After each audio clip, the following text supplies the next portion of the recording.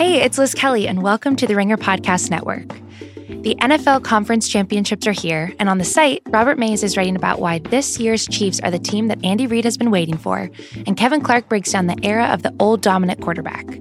Also, don't forget to check out all of our sports video coverage. We've got Master Sports with Roger Sherman, Slow News Day with Kevin Clark, and NBA Desktop with Jason Concepcion. You can check it all out on YouTube and theringer.com. Hey, everybody. Thank you for listening to this episode of The Watch. No Greenwald today, but I was joined by Allison Herman to talk to me about The Passage and True Detective. And then Alyssa Beresnack joined me to talk about Marie Kondo at the end of the episode and her Raiders of the Lost Ark expedition into the New York Ringer office to bring the KonMari method to the unruly leftovers of our staff there. So it was a really fun talk with her. Before we get started, just two things. One, if you are looking for a True Detective after show, I have got one for you. It's called The Flat Circle, and it's co-hosted by myself and Jason Concepcion. You can watch it on YouTube, Facebook, and Twitter at all the usual Ringer handles right after HBO airs the show every Sunday. So as soon as it's over, we go up, we break down the case, we talk about the true crimes that could be influencing the case, we talk about the themes of the episode and the context around the different timelines that are going on.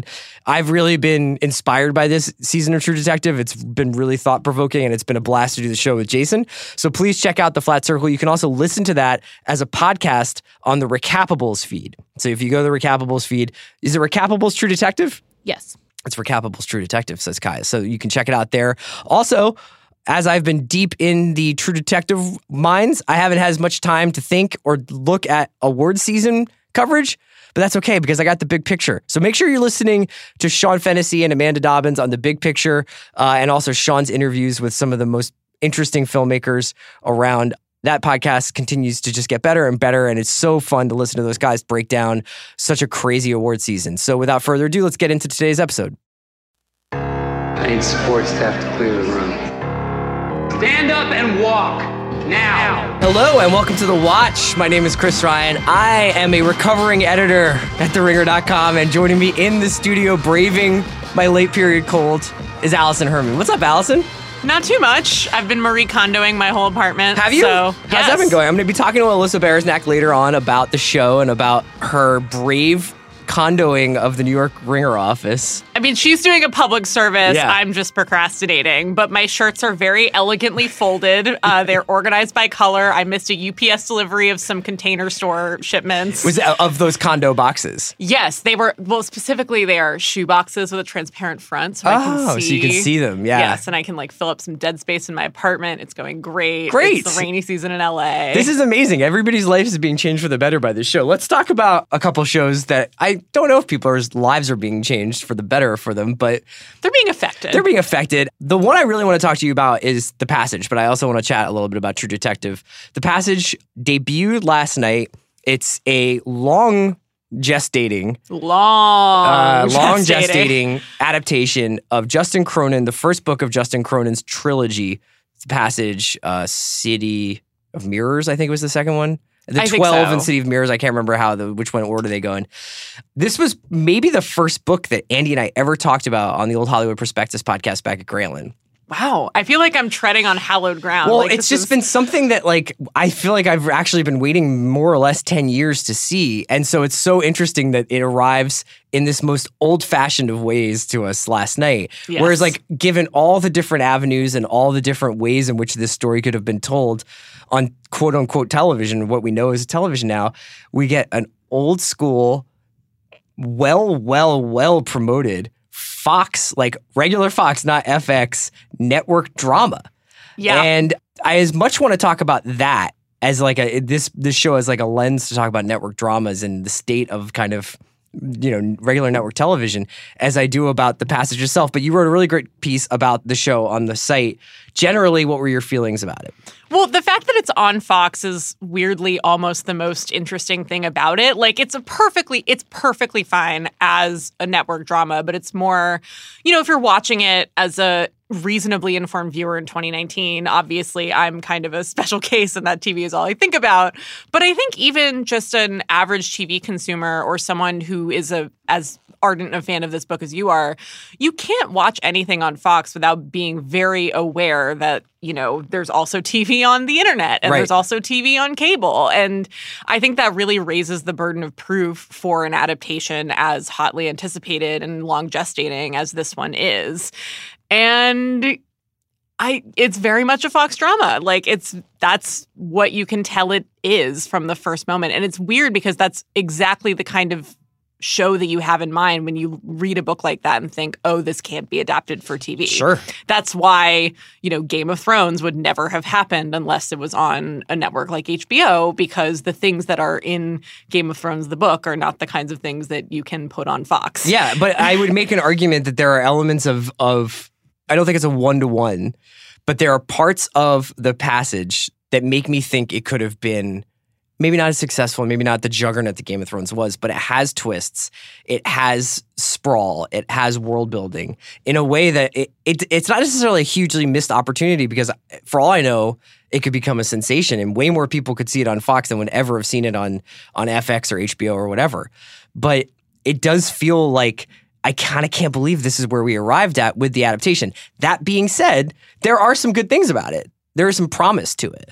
Yeah, I mean, it's very much like you can tell there are elements of it that I think say this is a prestige property. The actual book alternates between the quote-unquote present or near future, where this sort of vampire plague originates as a government experiment, in the far, far future, which I think would require more of an investment than perhaps Fox was willing to make, because it's completely post-humanity.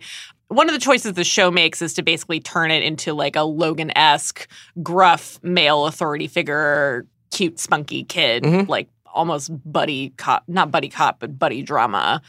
And it's interesting to watch the adapters and the woman who wrote the pilot, I believe her name is Liz Heldon, right? Yeah. So she's worked on Friday Night Lights, various other NBC dramas. She is very adept at working within the parameters of American broadcast television. And you can see the elements that she selected or the elements she added to make it more of a familiar structure for a Fox viewer. I mean, one of the things that I kind of seized on in my review is, of the two scientists, one goes on to become patient zero of the outbreak and the other is overseeing the experiment.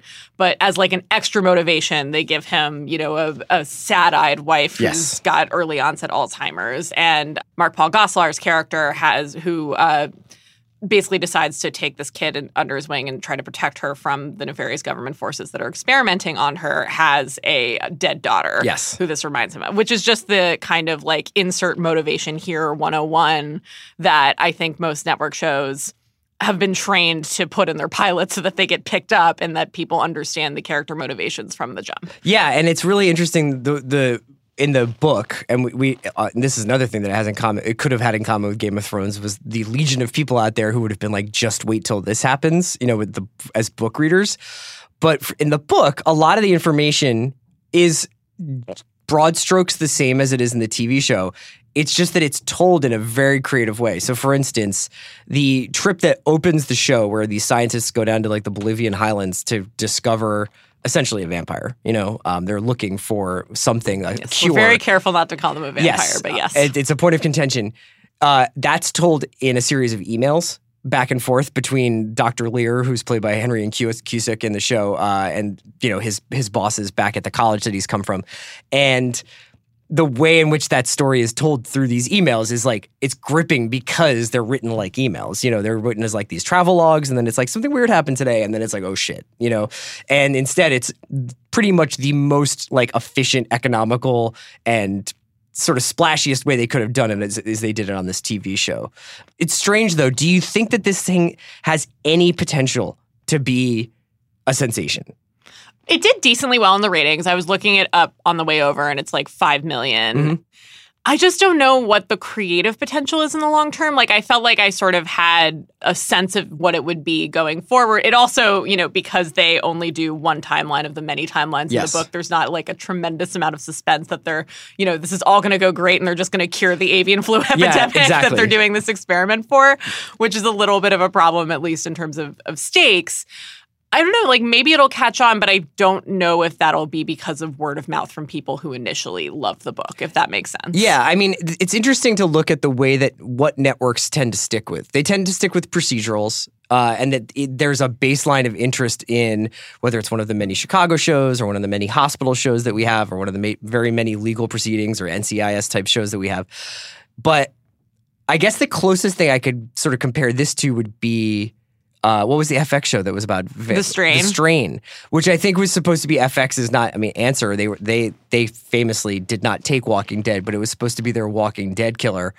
And The Passage has, I think, way more epic potential than any of those shows, but I wonder how closely they'll try to keep it to the near miss of the week in terms of the end of the world, even though that is ultimately part of what the book is about. Yeah, I mean, one of the things I wanted to stipulate, like what I mean by this reads to me like a prestige TV cable streaming thing and not a network thing is not like all good things must be on cable and all bad things are on network and network dramas are just totally unsalvageable. But I just think like of the things that network television is best at, I think that's definitely comedies and sitcoms. I think network sitcoms, particularly family sitcoms, are in a great place right now. It's a procedural. We're both ardent fans of The Good Fight. Absolutely. It's just, when I look but at The Good Fight could not be on CBS as it is currently, rendered. but it has the bones. Sure. I think it's very interesting that like veteran network TV writers like the Kings like opted as a very deliberate choice to keep the procedural format even when they went to streaming. But, with a story like this, I would think it demands a cable level of coordination, of investment, of budget. I mean, like, it's such also a crass... vision and execution of story. You have to be like, this is going to take 3 or 4 seasons. It's a long game. Yeah. But, it's such a crass nuts and bolts thing, but, like, it just doesn't look that great. Like, the stages for the underground laboratory like definitely look like they took a generic like science set from the Fox lot and just converted it very swiftly, which is not to slight the production designers and art directors who worked in this production, but like that's part of the reality of the way network television is made is you have less time to do stuff, you have less money per episode because it's spread out over more episodes. It just doesn't seem like that kind of making decisions week by week, month by month sort of structure is like best suited to something that looks like, at least to me, like it would require a very deliberate, year by you're thinking in terms of years and seasons. You're not thinking in terms of episodes and episodes when you want to. And that's the thing I guess I keep coming back to is I keep mentioning Thrones, but maybe what I'm really sort of longing for is an experience like Lost, where it is something that is on network television that is seen by the maximum amount of people who can just turn a TV on, but has that same kind of captivating cult of fandom around it and that same kind of passion around it. And it's interesting because, watching the pilot, I did have the sense that I had already seen it because they had so heavily advertised it during football over the weekend, over the last couple of weeks, really.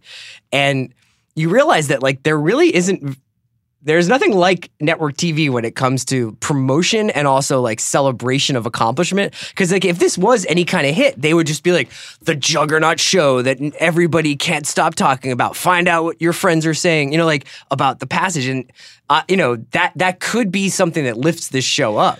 I just think like the kinds of audiences who latched onto Lost so fervently are now trained to direct that kind of attention to shows on HBO, to a lesser extent streaming, because obviously that all hits at once. But I think like people still want to engage with art that way. I just think those kinds of fans get excited by and pay attention to developments in certain outlets because there's so much TV that everyone needs to kind of like narrow their attention span in some kind of way. So I'm a little worried that people will see the Fox label and the Fox aesthetic and they'll just think like, okay, that's probably for like my aunt This is in Wisconsin. 911, but with It's not for vampires. me. Yeah, right. Yes, exactly. Right. So are you going to stick with it for a couple more weeks, you think? I think like the strength of your and some of our other colleagues' like devotion to the original makes me curious, but also this is like the busiest time of year for TV.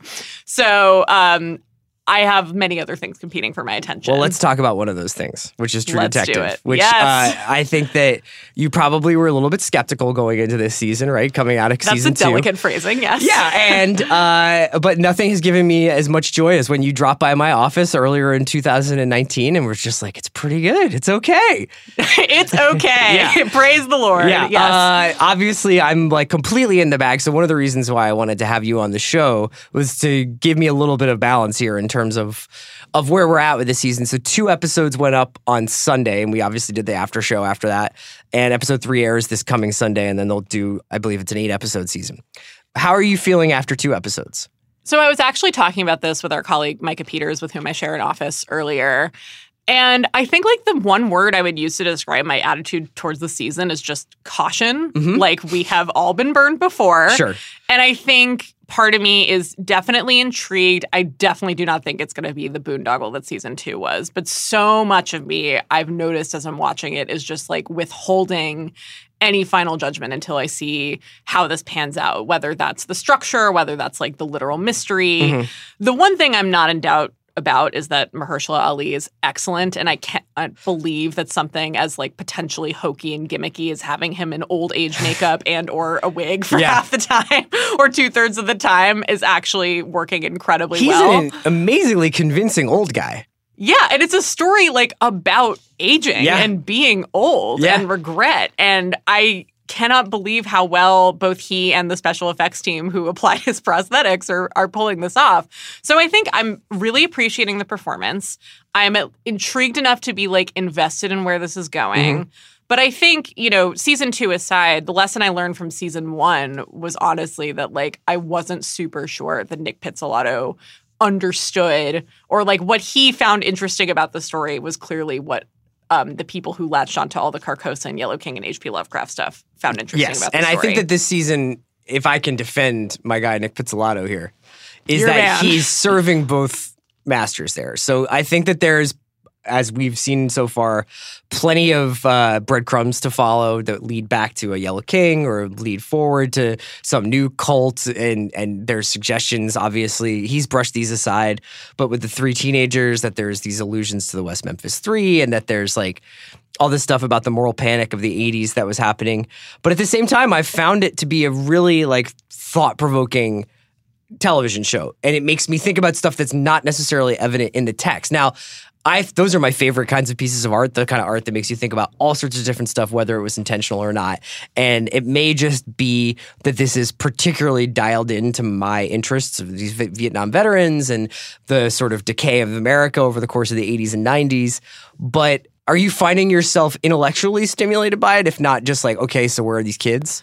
Well, you and Jason made a very convincing case that this is like literally connected to season 1. Yeah. I find it very interesting that there are so many deliberate, just aesthetic echoes of season 1. There's the interrogation structure, the fact that we're in the South, the creepy dolls. And part of what I kind of find interesting about this is like the name True Detective comes from a pulpy kind of factory churned out like Pulp Fiction magazine. Yeah. And part of me is kind of intrigued by Pizzolatto like deciding to lean into that a little bit and like replaying the hits and like not being afraid of being a little repetitive, just in the sense of having a very identifiable template and repeating certain aspects of it, which might be like a little bit of a lowering of overall ambition. And I have to see where they go with that. But part of me is kind of like, okay, like go with what works. Go with this like, wait, what's happening here? Which inevitably is what happens when your main detective is being deposed. Sure. So I don't know if intellectually yet, although I've been really enjoying all the close read history explainers from both you guys and others about, you know, where all the satanic panic stuff leads and all the hints. But I am at least like engaged enough by the plot and reminded in a good way of season 1. Yeah. So again, I'm totally withholding all judgment. I think the 3 timeline structure is like incredibly tricky, and it's going to be really hard to pull off. Yeah. In a way that's like, because you just have to withhold information. Right. And there's so many different like you can the reveals are happening, and that each reveal that happens impacts how you view the other 2 timelines like completely. Yeah, and especially with the oldest or most recent timeline, like you're watching him reflect on his life without, at least in the early episodes, really having much of a sense of what his life or what those regrets are. Sure, right. So what transpired in the 15 years since 1990, not that we're even that deep into the 1990 timeline by episode 2. Yeah, I'm also pretty sure that like once this is all concluded, unless it totally screws the pooch, I think this will be a thing where people are going to go back and like, now that they know where it's headed, there's going to be a lot to close read beyond just like who the killer is. So we've got True Detective, and you mentioned this being such a busy time of year, so I wanted to get some of the things that you're most excited about that are coming out over the next few weeks. Okay, so something that currently came out that I want to just do a quick plug for is a British show on Netflix called Sex Education. I think all I really need to say is that Gillian Anderson plays a sex therapist in it. So, it's very heartwarming. It's about teens. It's kind of like live action Big Mouth meets Skins. Another Netflix show. It's quite a recommendation. Live action Big Mouth meets Skins is good, yeah. You can read about it on theringer.com, I believe on Wednesday, but there's a piece in the offing about that. I really, really enjoyed it. Something that's also on Netflix that I was just watching screeners for before I walked over is a show called Russian Doll. Yeah, I'm really excited about this. Yeah, I think this is going to be a thing. I've seen TV critics kind of like rubbing their palms together, getting really excited to talk about it with people once they've actually seen it.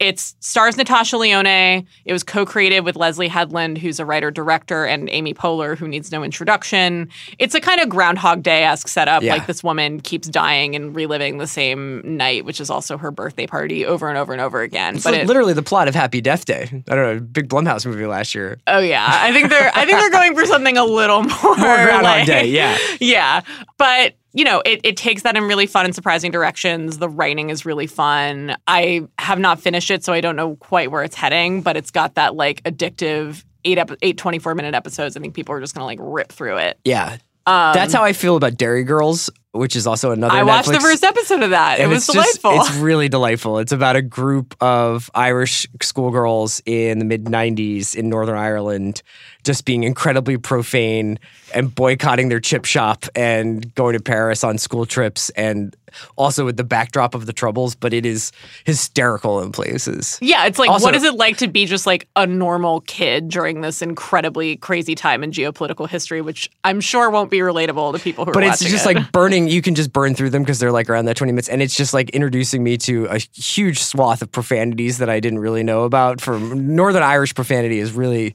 something I'm going to work on for 2019. There's some of that in Sex Education too. One of the characters is routinely called a cockbiter, which I was unaware is a regular insult. I didn't know that either. Yeah. Any non-Netflix shows that we want to plug here that you're excited about that are coming back or that they're coming? So something I watched an episode of that I'm definitely really intrigued by is this show called Miracle Workers on TBS, where Steve Buscemi plays God as like the dude from The Big Lebowski, and Daniel Radcliffe plays a worker in what is essentially heaven, and also Geraldine Viswanathan, who is in Blockers, is also in it. She was awesome in Blockers. Yeah, she's awesome in this. It's really great. It was created by Simon Rich, who did Man Seeking Woman. It's like one of those things that's so insanely high concept, it could totally like run itself into the ground. But I watched the first couple episodes of that and was kind of like, yeah, this is interesting. Okay. And also, I'll do one last plug for a non-Netflix thing. I watched the first 3 episodes of a show called Black Monday that's going to be on Showtime starting this Sunday. Yeah. Don Cheadle. Yes. I've seen a lot of people in my Twitter timeline standing real hard for Regina Hall because she was so great and Support the Girls. I stand by them. And to those people, I would also say you owe it to yourself to check out the show. Okay. My other like note in support of it is that I am literally so unused to seeing like jokes on premium cable now. It took me like the full pilot to realize that this was a comedy. Oh, really? Yeah. Just because I was like, because it's created by or co-created by David Caspi, who did Happy Endings. Yeah.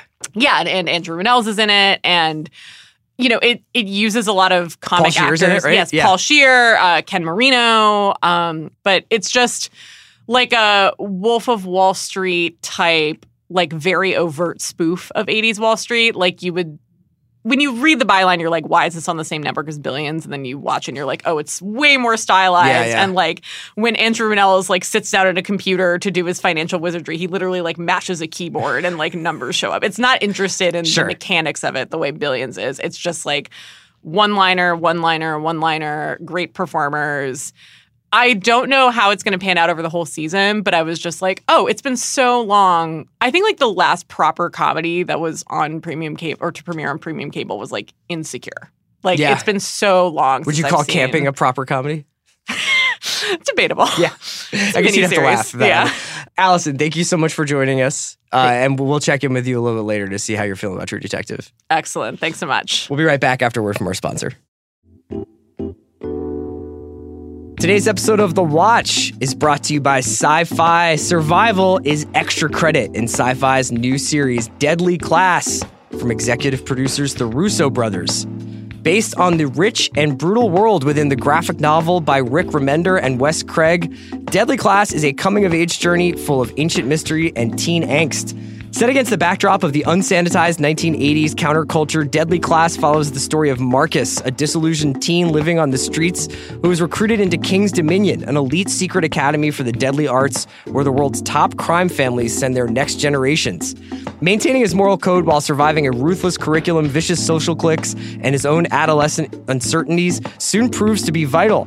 While there, Marcus finds meaning and family in an unlikely group of outcast misfits who plan to use their skills to change the world for the better by breaking every rule there is. Don't miss Deadly Class, premiering January 16th on Sci-Fi, and watch the first episode now at deadlyclass.sci-fi.com and tune in on Sci-Fi Wednesday, January 16th. Today's episode of The Watch is brought to you by Showtime and the acclaimed comedy series Smilf. Bridget Bird is a 20-something single mom from South Boston doing her best to juggle life, work, and relationships, all while staying true to herself and creating a better life for her son, Larry. Starring Frankie Shaw, Rosie O'Donnell, and Connie Britton, don't miss the return of Smilf. New episodes every Sunday, only on Showtime. Today's episode of The Watch is brought to you by Proper Cloth. This year, set a realistic goal to wear a shirt that fits. From collar to cuff, every Proper Cloth shirt is made to order, so it's guaranteed to be unique to you. Just answer 10 simple questions to get your custom shirt size, then choose from over 20 collar styles, 10 cuff styles, and 500 fabric styles from classic to business to casual. The team at Proper Cloth works with the best fabric producers from around the world and only buys fabrics that meet their high expectations. Plus, each one of their shirts goes through extensive quality control testing, so you're getting the absolute best quality and craftsmanship. Best of all, Proper Cloth guarantees a perfect fit, meaning if your shirt doesn't fit perfectly, they will remake it for free. This is the future of shirts. Looking better has never been this easy, and it starts at just $80. Stop wearing shirts that don't fit. Start looking your best with a custom-fitted shirt. Go to propercloth.com/watch today and enter gift code WATCH to save $20 on your first shirt. Alyssa, thank you so much for joining me to discuss Marie Kondo and her Netflix show, Tidying Up. I'm so happy to be here, and I hope this conversation sparks joy. I hope so too. I hope we don't get thrown into a dustbin pile by anybody with their podcast queue. No, the reason I wanted to talk to you is because you have this amazing ability to write about online phenomenons and their interfacing with the real world. And I feel like you were a really interesting test case for this one in particular, where the show kind of hits Netflix. And, it's always hard to tell with Netflix. They're very good at promoting themselves online. And if you talk to 5 or 6 people, it can feel like a huge trend. But it did feel like anecdotally, a bunch of people started cleaning their apartments after the show came out. Did you find that to be the case? Oh, for sure. It was like in the air in Brooklyn that weekend it had come out. Like, I think there was a New Yorker story that Beacon's Closet was like overrun with hipster moms or something, which is just like amazing. And then there was like this other sort of like sub reaction, which was, oh, we all have to go thrifting now because the thrifting is really good. Oh my gosh. So I watched all of that unfold, and then it seeped into my own life. So you're watching it, and like in the back of your head, you're like, I'm due a kind of like a seasonal clean, or was there something specific about the way in which Kondo cleans that was like, okay, I'm going to apply this to my own life and then also to the Ringer office in New York? Yes, more on that later, which, I mean, it was a total mess. But I would say there was more just like the show is not super entertaining to me. Like, I mean, it's cool to watch people clean, but it's not necessarily like action-packed or super dramatic, and you can kind of look away or cook or do anything while you're watching it. It's a perfect Netflix show for that, except for like the moments when she's speaking Japanese. I don't speak Japanese. No. But that's when I just like started piles. I was definitely not going to do the whole home KonMari method. And maybe someday that will happen. It will probably be when I move apartments. Sure. But in this case, it was more just like, yeah, actually, like, I don't need that. And like, this dumb book has been here for such a long time. I had Fire and Fury on like my floor. And I was just like, that book does not spark joy. Getting rid of that. Yeah. What about you? Did you get rid of anything when you were watching it? Well, so my wife and I go through pretty common cycles of like, we need to clean. Seasonal generally, and when we got back from the holidays, I think we had sort of in our mind been like, we have to just redo the apartment a little bit. And she had written a piece about Marie Kondo for New York Magazine where she got to visit the set. And so she had a couple of her books, and I think she started thinking about it, but it really wasn't until we saw the folding method on the show that I think was the big difference. Because usually what happens in these cleanings is that it just turns into mutual recriminations about what one person is choosing to keep or get rid of. And of course, like, I'll throw out a t-shirt that she bought me or that like her mom picked out for me, or she'll throw away, like she'll start, getting on me because I'm keeping too many books. But then we start just like going through each book and being like, why do you still need this like women's studies textbook from 1999 and all these things. And, we'll just sort of go back and forth. But there was something about the folding that really changed the entire thing and made it much more like peaceful. It brought like a real sense of like calm to the house when we were doing it. And so when you say that, do you mean the thirds method? Like when you fold in thirds? Yeah, and immediately like it just makes every drawer you have feel 10 times bigger when you do this. For sure. Though my jeans, I don't know. I have like short dresser drawers. And so I was trying to like stand up my jeans the pretty way she does it. And they wouldn't fit anymore. And that made me kind of sad. Like some of the boxes she presents are like very conveniently sized for her presentation. Well, I think, and then that's like the enticement to get you to buy boxes, which is like I've wound up buying more things. That's her business plan. Yes. Yeah. But yeah, I mean, I think that there was something very soothing in the act of folding these things. Now, I will check in with you in like about 10 or 12 days when I get tired of like methodically folding my clothes every single night after I go through like 2 or 3 things to wear in the morning, just like most people probably throw on a bunch of different stuff in the morning before they actually decide how to leave the house. But right now, it's going great.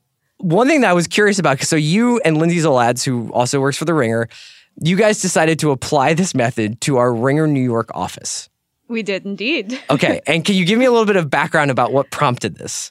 So I think it was the Friday, like it had been a week since this show had been out. And that was when we were discussing Slack about, how it's sweeping Brooklyn and it's like a backlash to this show that you would think is just like completely not controversial whatsoever.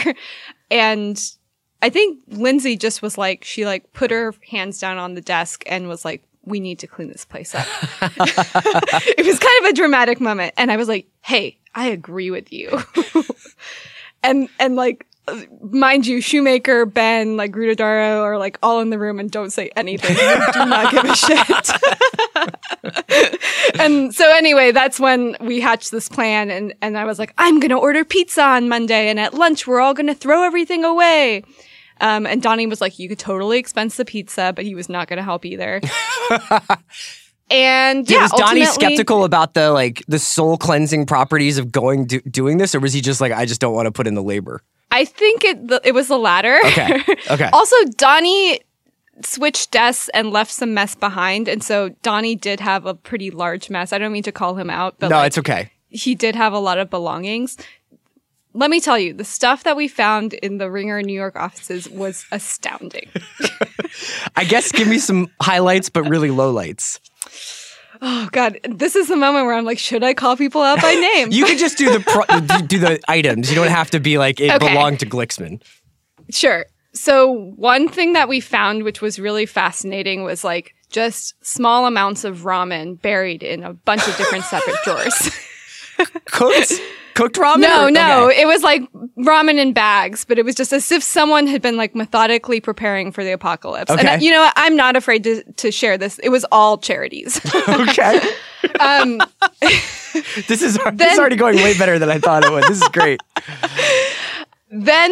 So we've just ordered like a lot of technical equipment because we have a makeshift podcast studio here, which I'm in right now, but it's definitely not as fancy a setup as in LA. And so over the last couple of years, we've just amassed like all these wires, and they're just like so many, like big ones, small ones, ones with 3 prongs, like just where did all these wires come from?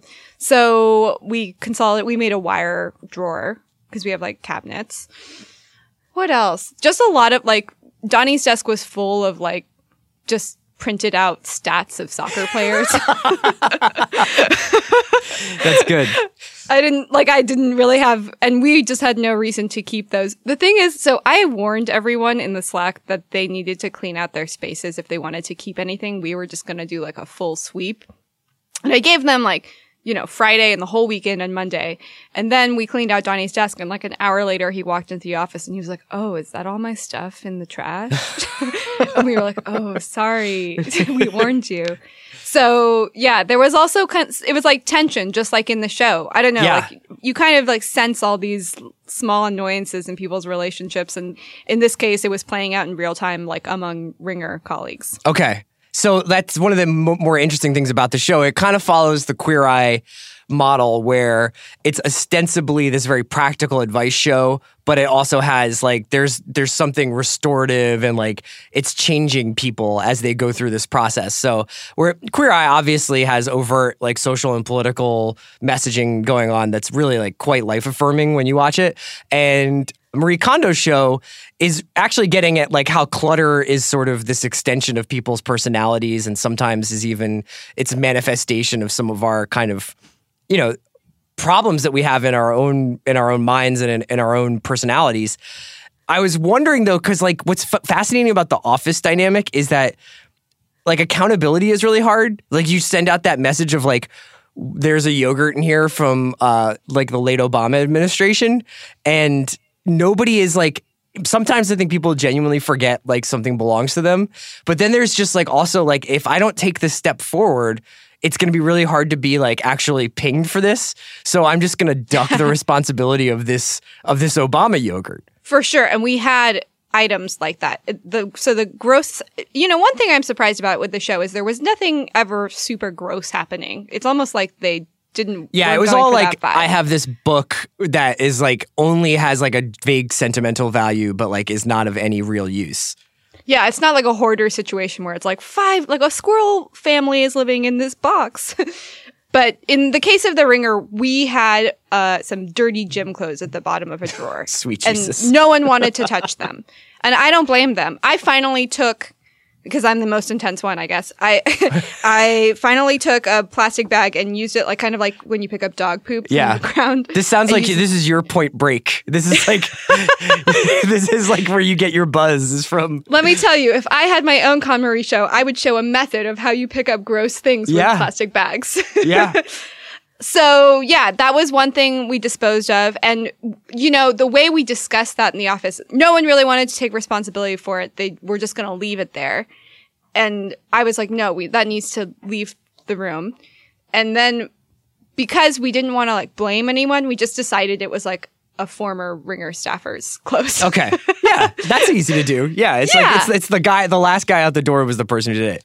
You can't really do that in the home. Yeah. I mean, for you, is this something, without getting like too deeply into personal, your personal life, but like, would you consider yourself like a pretty fanatical cleaner in your own life? Or was this something that like brought about like a change in behavior for you? I would say I'm not a clean freak. I'm not someone who needs to do the dishes before I go to bed by any means. And I definitely let clutter happen. It's more out of sight, out of mind. I think of all of the people in the series, I relate most to that gay couple that they were like, we don't want to be like students anymore. Yeah.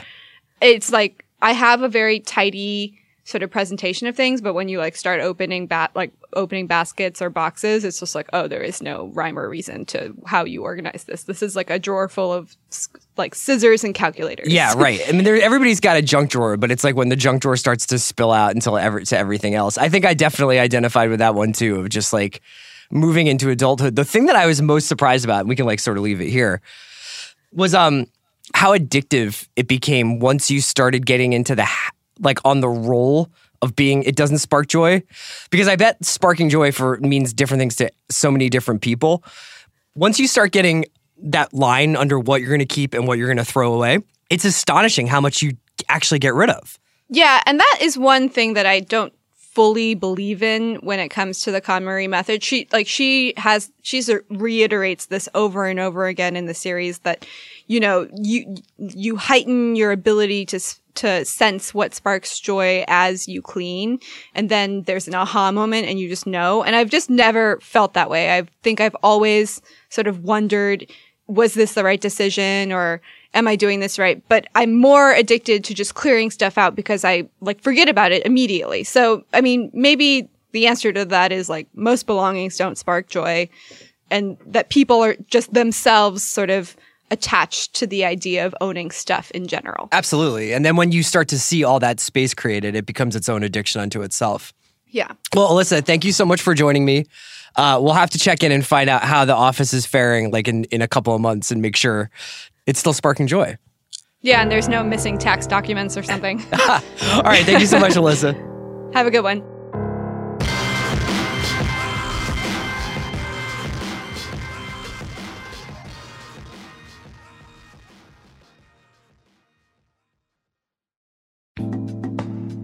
Today's episode of The Watch was brought to you by Sci-Fi. From executive producers the Russo brothers, survival is extra credit in Sci-Fi's new series, Deadly Class.